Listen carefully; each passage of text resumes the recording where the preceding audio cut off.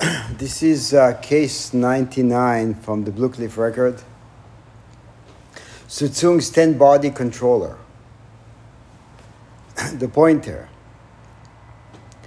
When a dragon howls, mist arises. When a tiger roars, wind arises. In the fundamental design of appearing in the world, gold and jade play together. In the strategic action of omnicompetence, arrow points meet each other. The whole world is not concealed.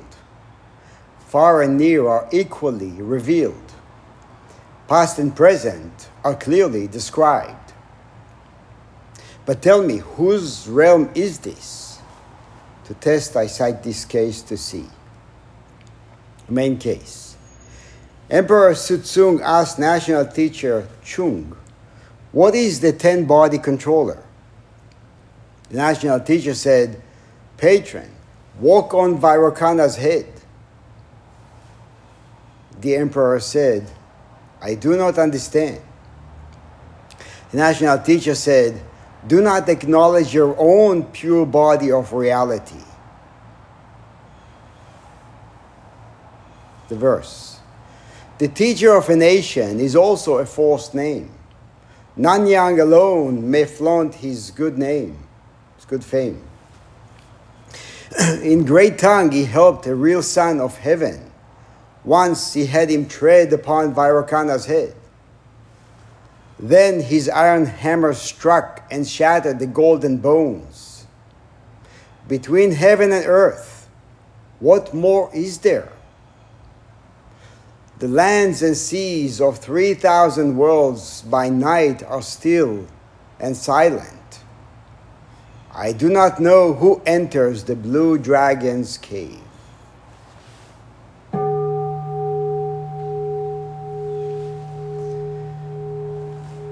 So thank you for coming here on a hot summer day.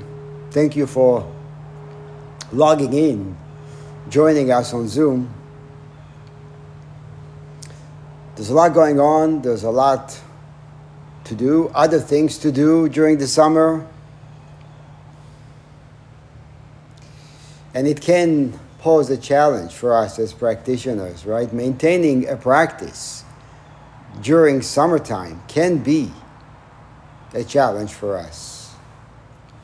The routines are interrupted, all kinds of kids' activities, vacations, family gatherings. And on top of that, the schedule of our formal Zen events is usually limited during July and August, which can also have an effect on the practice, and potentially it could erode the individual resolve. In fact, it does often erode the individual resolve. Yet at the same time, this could be a great opportunity to expand our understanding of Zen beyond what is considered formal practice.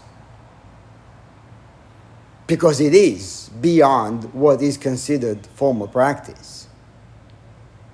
So to go beyond that and to unleash the true and unhindered potential of this tradition, or our own potential as human beings.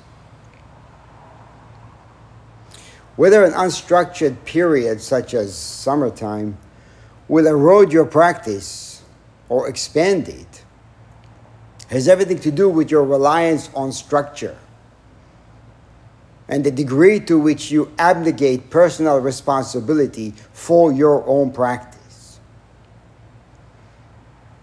The formal structure of traditional Zen training, of course, can be highly effective in deconstructing the creation of our fixed sense of self. It works really well.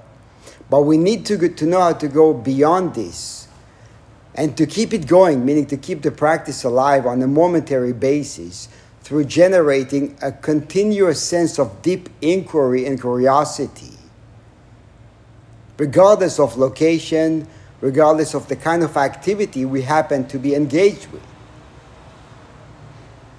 Which means we need to constantly shift from reliance on familiarity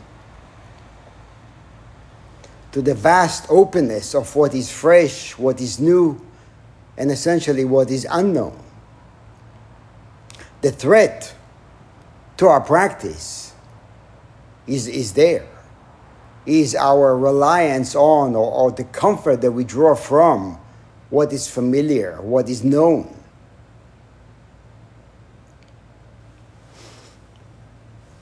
You know, as a teacher, I have many opportunities to speak with people about the practice. And through these conversations, I witnessed a great deal of commonality in terms of the way we experience life as human beings. Our attachments to a sense of security, our concerns about being judged by others, our fears about the unknown, and our longing to be at ease and experience a lasting sense of contentment. These are all universal. And people often express a sincere interest in discovering a more liberated way to live.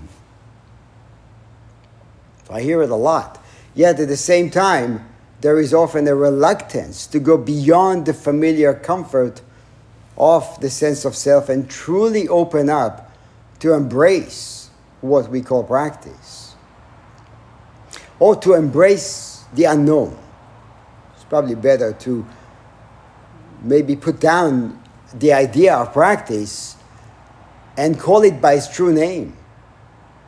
Right? It's not really a practice as much as turning towards who we truly are.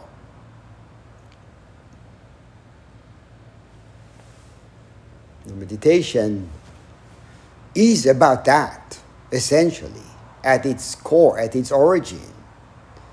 You know, and the rising popularity of meditation practices over the maybe past 10, 15 years, I think offers a good window to our attachment to a fixed sense of self and our refusal to step beyond the familiarity we derive from it. We have taken, as human beings, an ancient tradition that is meant to deconstruct the self, and we have reduced it to another self-benefiting activity to pick and choose from. Instead of allowing meditation to dissolve, we add it to the pile of stuff from which we pick and choose. So the question of how will it benefit me reveals something to us. I will take on the practice and I will commit to it as long as I'm convinced, or you can convince me, that I will benefit from it. So what are we saying when we have this way of thinking, right? What exactly are we talking about in terms of meditation practice? What will it do for me? And so these days there are many establishments that offer some version of meditation, as well as plenty of apps trying to capitalize on the rising popularity of this ancient tradition. And the danger with any practice tradition that becomes popular is the potential of diluting its original essence through a process of commoditizing it for the purpose of marketing to as many people as possible. And how do we market to as many people as possible? We cater to the self. That's guaranteed to work. Try this. You will feel a lot better about yourself. By that, you will look a lot better. Other people will think you're great.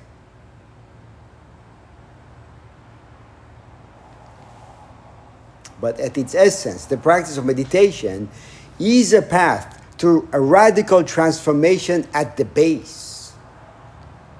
It is meant to penetrate the core of our existence, dissolve our self-created barriers, and provide a way for a human being to lead a liberated and deeply fulfilling life. The practice has the power to shed light on the roots of our propensities for harm, so we can learn how to be in this world as a vehicle for goodness. So clearly, commoditizing such a transformative and precious practice can greatly reduce it to something that can be sold or bought based on personal interests or desire. And it's a shame, because it is so much more than that. Because we are so much more than that as human beings. But we have reduced ourselves, and we have naturally reduced the practice to a thought, to a concept, to an idea that we either take on or drop based on the feeling on that day.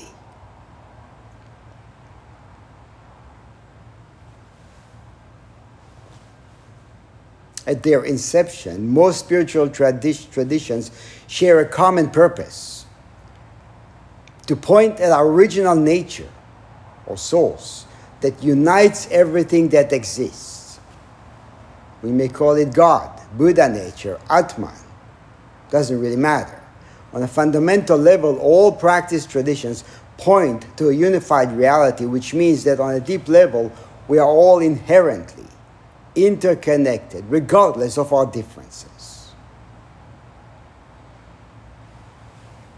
And while this is the truth of our existence as human beings, without intimately awakening to this inherent essence and personally, we have to highlight that personally, verifying it by experience, we remain cooped up within the confine of our illusory reality, which is what we refer to as a state of being deluded. And being deluded means that we actually believe that the provisional self has a permanent or fixed nature. And this is our dreamlike, imagined reality that seems to us as real, as convincing as could be. That's why it's so tempting. That's why we revere or worship a self. That's why we are so attached to catering to it. So we ask, do I feel like doing something or not? And if the answer is no, I don't feel like doing it, then why the hell would I do it? It's clear. It's logical.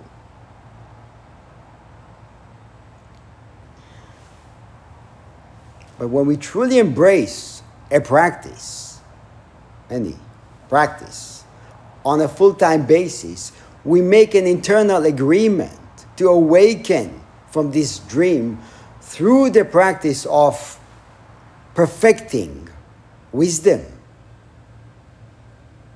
Prajnaparamita. It's not an idea. It's not a Buddhist thing or Buddhist lingo. It's real.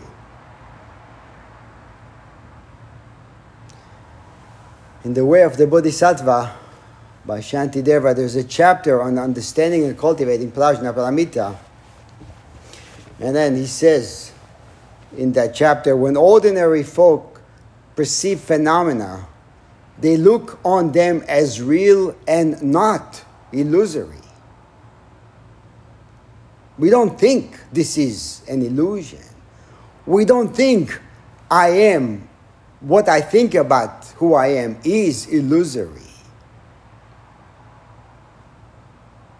It's quite the opposite. It is real. And I need to defend, protect that illusion, because it's not an illusion. So they look at them as real and not illusory. Forms and so forth, which we all perceive, exist by general acclaim, but not by valid reasoning. In other words, he's saying, take a look. As long as the conditions are assembled, illusions likewise will persist and manifest. Now the conditions are assembled, but we make sure that those conditions remain. through the way we think, through the way we speak, through the way we act, we perpetuate the conditions that give us the impression that there is a fixed self. Just look at the way you think, speak, and act, and you will see. You will see how it is born and how it perpetuates. And then he says, even if we know that all is like an illusion, how, you ask, will this dispel afflictive passion? Magicians may indeed themselves desire the mirage woman they themselves create. Of course, we fall in love with ourselves. The reason is, he says, they have not rid themselves of habits of desiring objects of perception. That's where it's at. That's what the addiction is. The addiction to a self. And when they gaze upon such things, their aptitude for emptiness is weak indeed.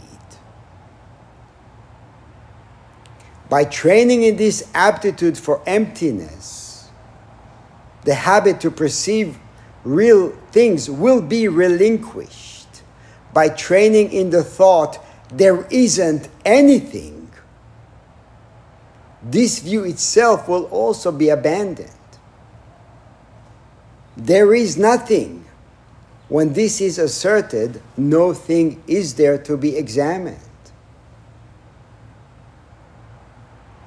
Also, there is nothing there to be eradicated, because there's nothing there to begin with. We try very hard to let go of, to go beyond. Trying to let go creates what we try to let go of. Pushing against create what we push against. Any idea that we hold on to, whether we love it or hate it, creates something, and that creation creates the self which is interacting with that. It's very deep, but at the same time, it's very much available to all as a practice, not as an idea to hold on to or to accept or reject. Only as a practice. So what Shantideva is saying is that we are living within a dream. And in that dream, our conventional mind creates a perception of reality in which self and other appear as unchanging, separate entities. And from within this illusory reality, that which is false appears as real, and that which is real appears as false.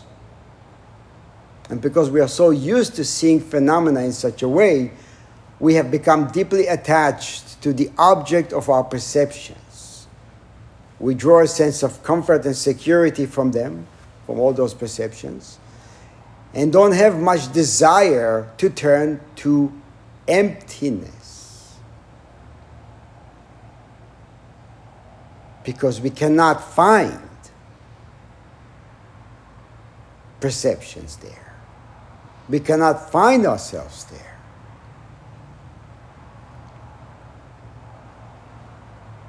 But as Shantideva says, we can go beyond the fixedness of our perceptions.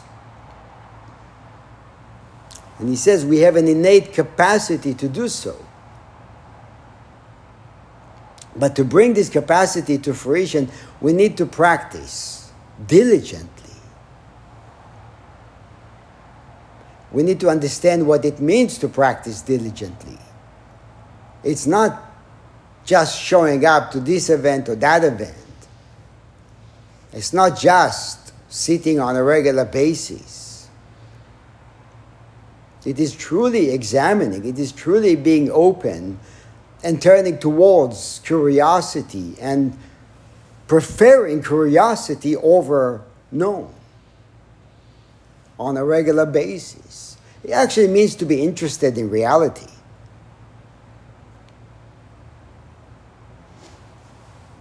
He says, by training in this aptitude for emptiness, the habit to perceive real things will be relinquished.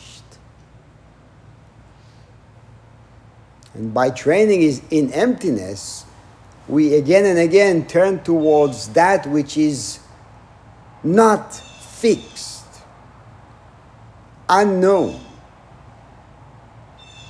scary at times.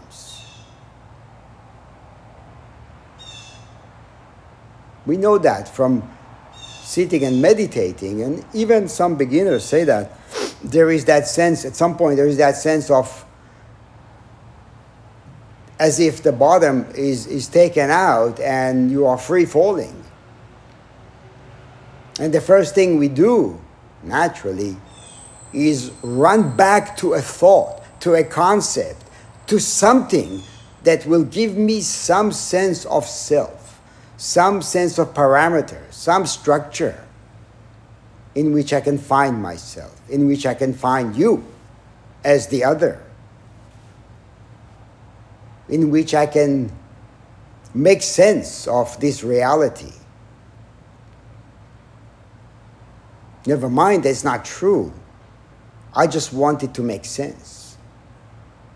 And then he says, by training in the thought, there isn't anything. There isn't anything, meaning there is nothing substantiated.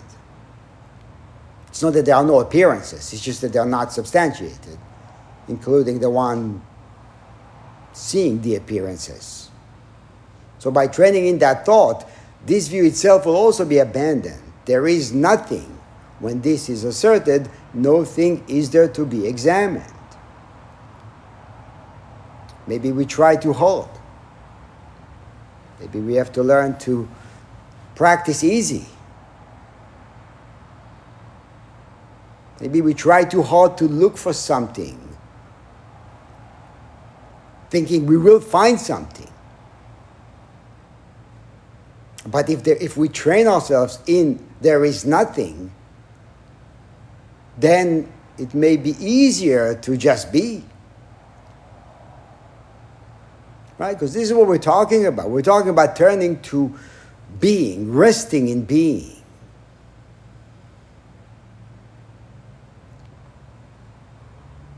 Why do we find it so difficult, so challenging to rest in who we are, to rest in being? People often say at the beginning when they get involved in practice, they find it highly challenging to sit with themselves for 10, 15, 20 minutes. You got to wonder, why? And what does that even mean, right? If I'm uncomfortable being with myself quietly without being engaged with something or being entertained by something for 10, 15, 20 minutes, I have a big problem. I have a big problem because wherever I go, I have to be with that being. I can't get away from that. Then what am I saying?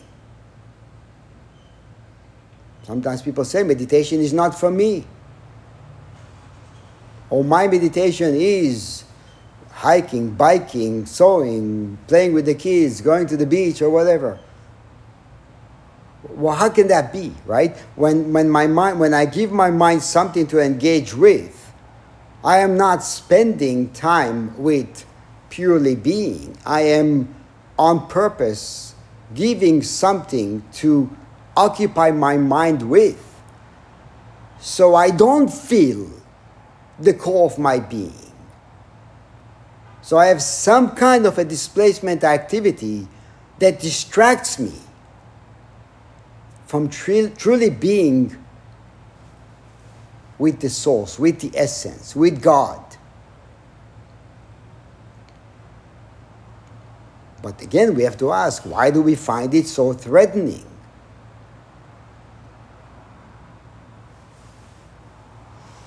The Dalai Lama commented on what I just read from Shantideva, and he said, while dreaming, all kinds of things may come to mind, but these are nothing more than appearances that do not exist objectively. Likewise, oneself, others, the cycle of existence and liberation. In short, all entities exist merely by the power of mind and convention. By the power of mind and convention, I conjure it up, therefore it exists. When I don't conjure it up, it does not exist. We have to see that for ourselves. But we can only see it for ourselves if we are diligently practicing and turning again and again towards emptiness, towards nothingness. Then we see that the somethingness is conjured up by my own mind. I am creating stuff to chew on. And I'm terrified when there is nothing to chew on for my mind. So he says all of it exists merely by the power of mind and convention. In no way do they exist independently from the side of the basis of designation. While actually existing by the power of mind and convention, their mode of appearance is otherwise. Due to our habituation to ignorance. Our habituation to ignorance, right? This is something we have to acknowledge. We are habituated to be ignorant. So he says, due to habituation to ignorance, since time without beginning, whatever good or bad things that appear to our 6 types of consciousnesses do not at all seem to exist by the power of subjective convention. Everything appears to exist from the side of its basis of imputation. That mode of existence that accords with such a deceptive manner of appearance is the subtle object of refutation. Thus, it is to be totally repudiated by means of scripture and reasoning. By means of scripture and reasoning. So yes, we read, we study, and then we take it in and we contemplate on a personal level, individual level. We have to take it in. So scriptures and practice, whatever form of practice is, whatever we have created of it, we have to take it in and ask, what is this? What is it saying? What is it saying to me about me? Not what is it saying. Because the one who is reading, the one who is engaging with that, is the one who can be conjured up or not, based on our personal understanding, by experience. That's what it means to practice 24/7. When practice becomes a burden, and it does, I think for everyone, then this is a blinking light telling us, I am not practicing correctly. Because I've created something of the practice to which I react. And this is what I have to let go of, or see through, or walk on that. Because it becomes a thing. When it becomes a thing, practice starts to disintegrate. My resolve starts to erode. And I don't have time, I don't have energy, I don't want to do it anymore. The hell with that, I got the point. I'm going to go do something else with my time. because I lost interest. If I lose interest, then I really understood what the practice is about in the first place. Because I created something which I lost interest in. Right? I create something, I like it for 5 minutes or 10 years or whatever, then I don't like it anymore. But what is that saying? And what's the difference between me losing interest in that and a 5-year-old getting a toy and playing with it for 5 minutes and then losing interest in that toy? It's the same thing.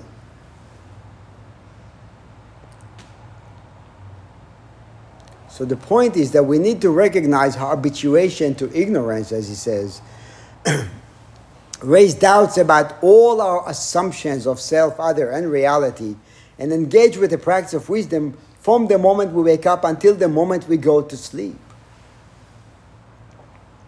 It means to witness, to bear witness to how the idea of self begins to perpetuate in the mind, and stay away from defending it by pushing against the idea of other or the other. Only when there is a fixed self, there is a fixed other. And there is a fixed practice. And there is a Buddha. When the idea of self is dropped, reality appears as it really is, interconnected, unified, co-arising, in which there is no Buddha or non-Buddha. Because how could it be? It's just one thing. Not one against the other. It's just one thing. Which is not a thing. And so the pointer to this koan says, when a dragon howls, mist arises. It is describing this state of being. When the tiger roars, wind arises. In the fundamental design of appearing in the world, gold and jade play together. In the strategic action of omnicompetence, arrow points meet each other. It is a high level of existing. When nothing is being conjured up in the mind, that's what is being experienced. The whole world is not concealed. There's nothing else. There's nothing to discover. Because nothing can be lost. Because everything is always appearing fully. Far and near are equally revealed. Then you can truly sit back and relax. Past and present are clearly described. But then, whose realm is this? This is the question. Whose realm is this? Who is the one who can experience that? And so from within the dream, we talk about Buddhist practice. We discuss enlightenment and delusion. We divide grades and ranks. We see practitioners and non-practitioners. We see practice and no practice. And we set apart formal practice versus everyday life stuff.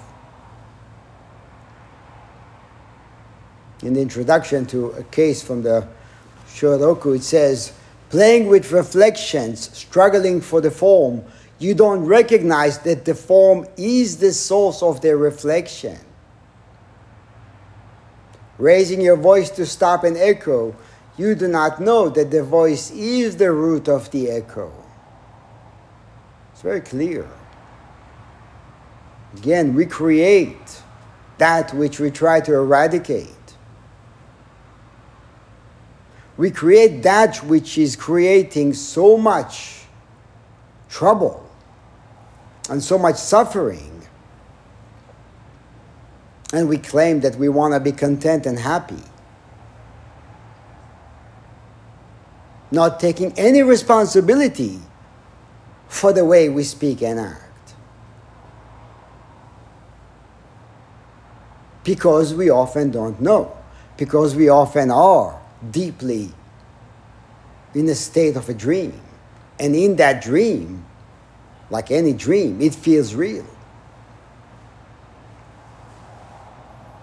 So from within a dream, Emperor Suzong is asking national teacher Chung, what is the 10-body controller? Well, this is a place from which we ask about a practice. Right? The 10-body controller is one of many epithets of the Buddha, referring to his all-encompassing abilities. And so Emperor Suzong is basically asking about the highest form of Buddhahood. And the teacher in this case is Chung, who was a successor of Huineng, sixth patriarch, and he served as the teacher of 3 successive emperors, hence the title, the national teacher.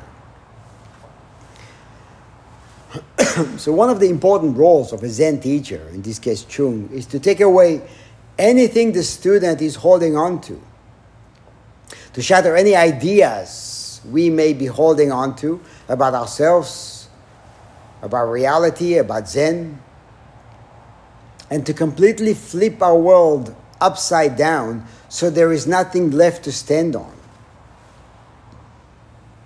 Of course, it can seem harsh or uncaring, but taking away everything,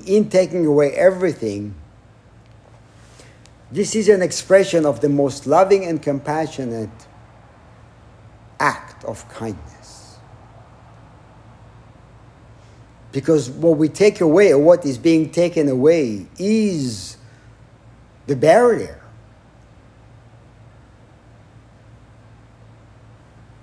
So when there's nothing to stand on, nothing to grasp, there is freedom. There is nothing to defend, nothing to worry about. So Chung saw that the emperor was holding on to an externalized, cherished idea of a Buddha, which was placed on a high pedestal. So he flipped it around by saying, "Patron, walk on Vairocana's head." Now, Vairocana Buddha represents the personification of the Dharmakaya, or the reality body, and the physical manifestation of true wisdom as it appears in the world. Vairocana is often depicted the central figure of a mandala of 5 other Buddhas, or 4 Buddhas around, this is the 5th one. Each of the other 4 Buddhas occupy one of the 4 directions in relation to the central image and represents different qualities of wisdom. The central image, Vairocana Buddha, embodies all the qualities of the other 4 Buddhas, and usually painted in pure white to represent all colors. So it is a manifestation of that which is beyond appearance, and yet there is nowhere it cannot be found. Or there is nothing it is not already inherently therein. Everything has it. Everything is it. So Chung takes the most revered image of the Buddha and says, walk on his head. You know, the last of the 10 grave precepts, we make a vow to not defile the Buddha. Right? It's interesting. It's the last precept that we work on. And to not defile the Buddha is often not what we think it is. Because to worship a Buddha, right, to put it above, is to defile. To create a separation is to defile. To think of oneself as not good or great is to defile. To see others separated from self is to defile. To think of oneself as fixed and unchanging is to defile. To think of a practice as something that we pick and choose is to defile. So it's a very big, important vow that we have to know how to maintain. Right? Any image we create in our mind creates a gap, creates a separation, if we attach to it.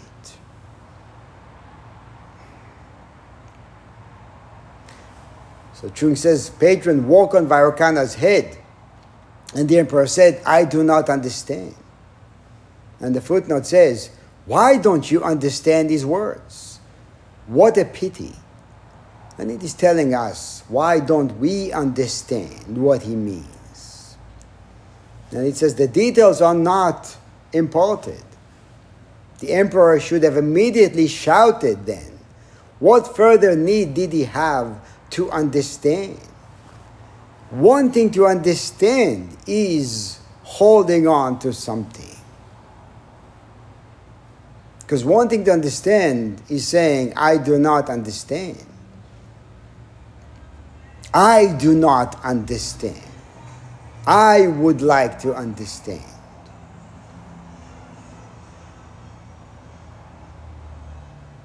So what are we saying? Well, we're saying, I do not understand. Right? There is something or someone looking at something, trying to figure it out. The trying to figure it out is creating the illusion of I don't understand. Well, obviously, as long as we do that, there is that sense of I don't understand. And from that sense of I don't understand, there will be frustration. There will be maybe a thought of or a decision to drop out of practice.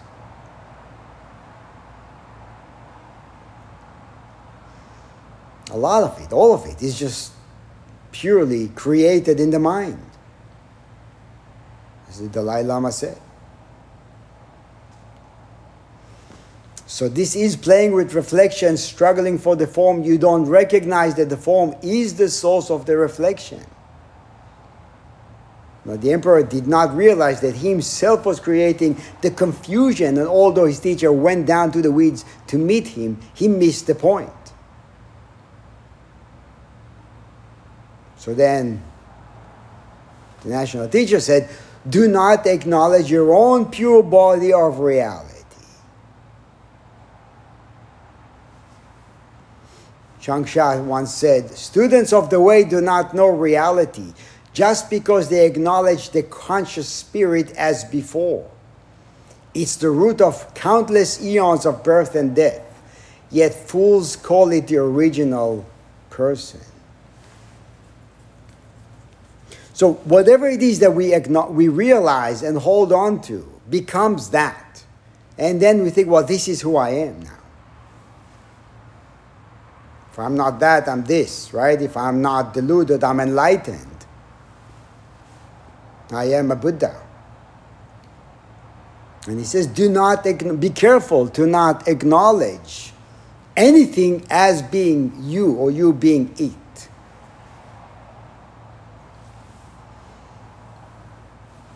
He says, people right now just acknowledge this radiant awareness and immediately stare and glare, playing with their spirits.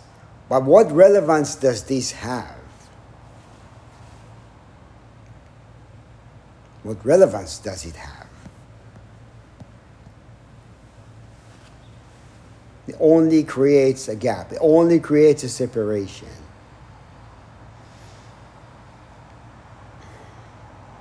Verse says, the teacher of a nation is also a false name. National teacher. That's a name that was forced on him. But it's not different than my name, your name, titles, positions, colors, labels, gender, places. All of it is superimposed. And it makes sense because we need to function. But superimposed, it lacks any real substance or meaning. So all I'm defending is just that, is nothing. Because I see that as something that is substantiated.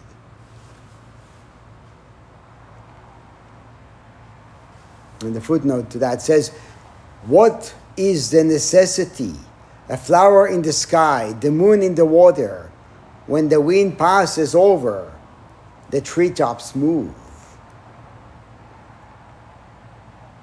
Right? Everything is always revealing the truth as it is, teaching reality, teaching the Dharma. Everything is teaching the Dharma. It's just that we are so often preoccupied with ourselves, with our own creation of a self, that we don't see.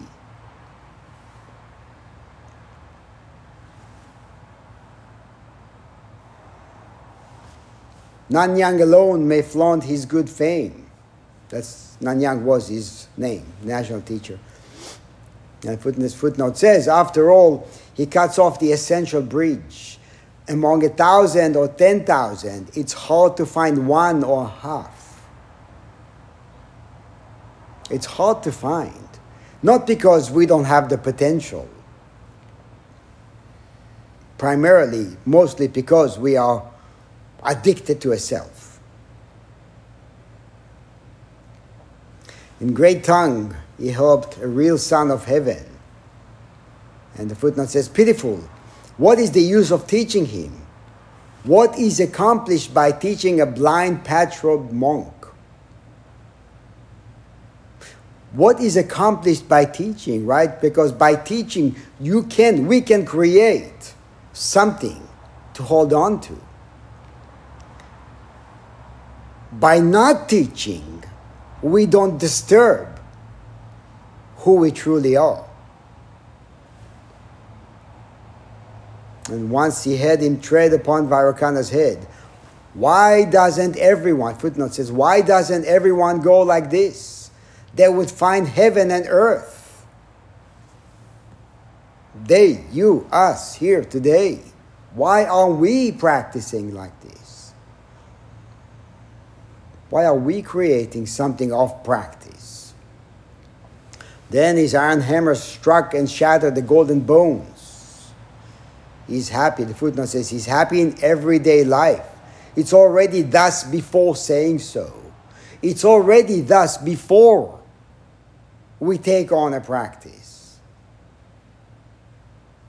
So we take on a practice to realize that it is already thus.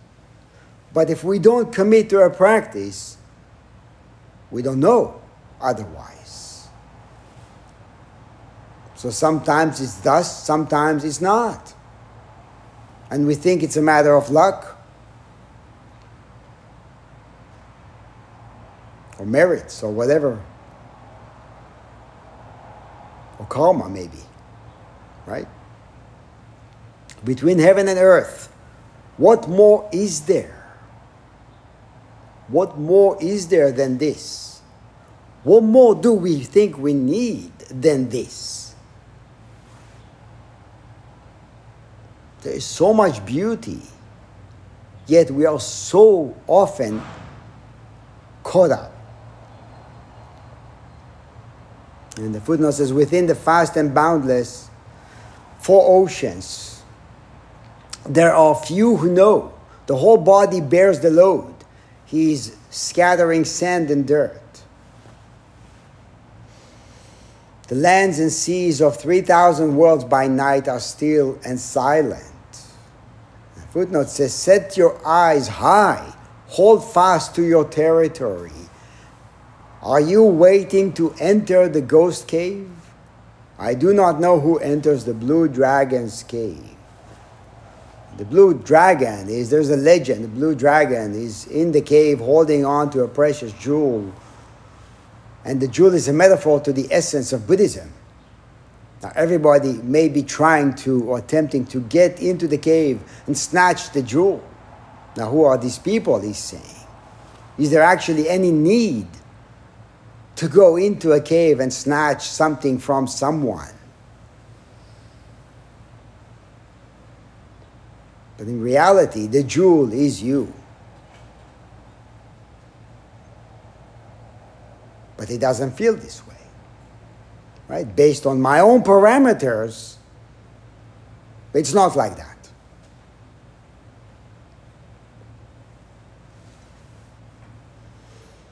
Ancient said, even if you cleaned everything and made yourself cut off your tracks and swallow your voice, still, in the school of the patriot monks, this is still the view of novices and children.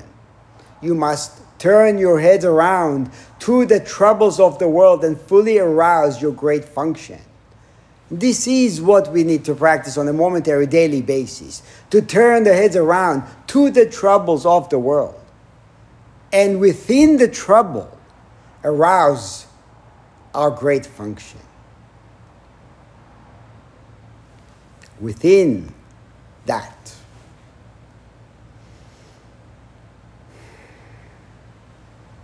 An ancient said, if you do not give rise to any thought or practice or study within formless, you will always be, within your formless light, you'll always be free.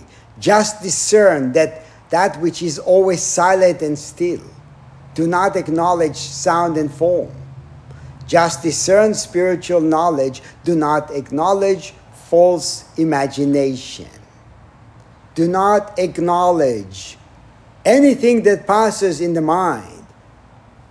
Do not validate it. Do not give it weight. Do not talk about it. Do not think about it. Do not act it out. Then it naturally is revealed as unsubstantiated. Naturally revealed as unsubstantiated. Talking about it, acting it out, is giving it life.